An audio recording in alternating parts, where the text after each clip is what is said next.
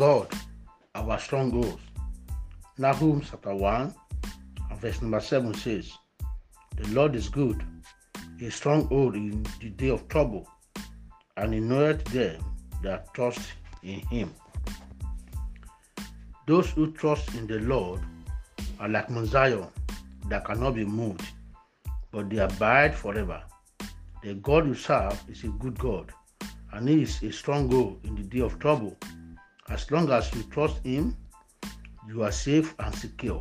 Therefore, from today, God will build an edge around you.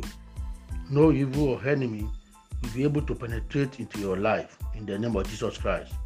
Every opening and access road of the enemy to your life is totally blocked today in Jesus' name. You will enjoy the goodness of God today and be free from all forms of trouble in the name of Jesus Christ. You shall be marked as one of his, and you will make mark today because you trust in him.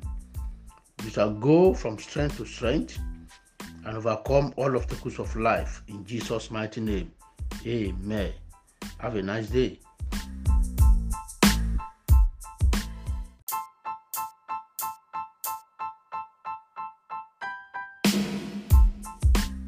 Afflictions shall not come into your life in Jesus' name.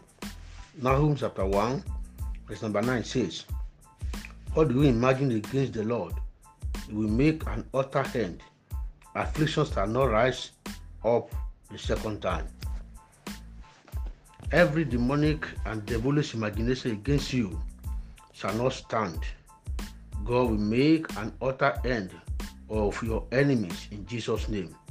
Their fingers shall not perform their enterprise in your life in the name of Jesus Christ. With overrunning flood, God will utterly end the move of your enemies against your advancement in Jesus' name.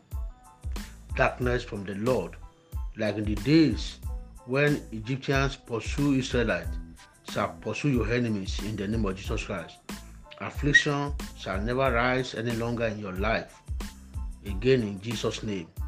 God of heaven will cut down every enemy that imagine evil against you in Jesus' mighty name.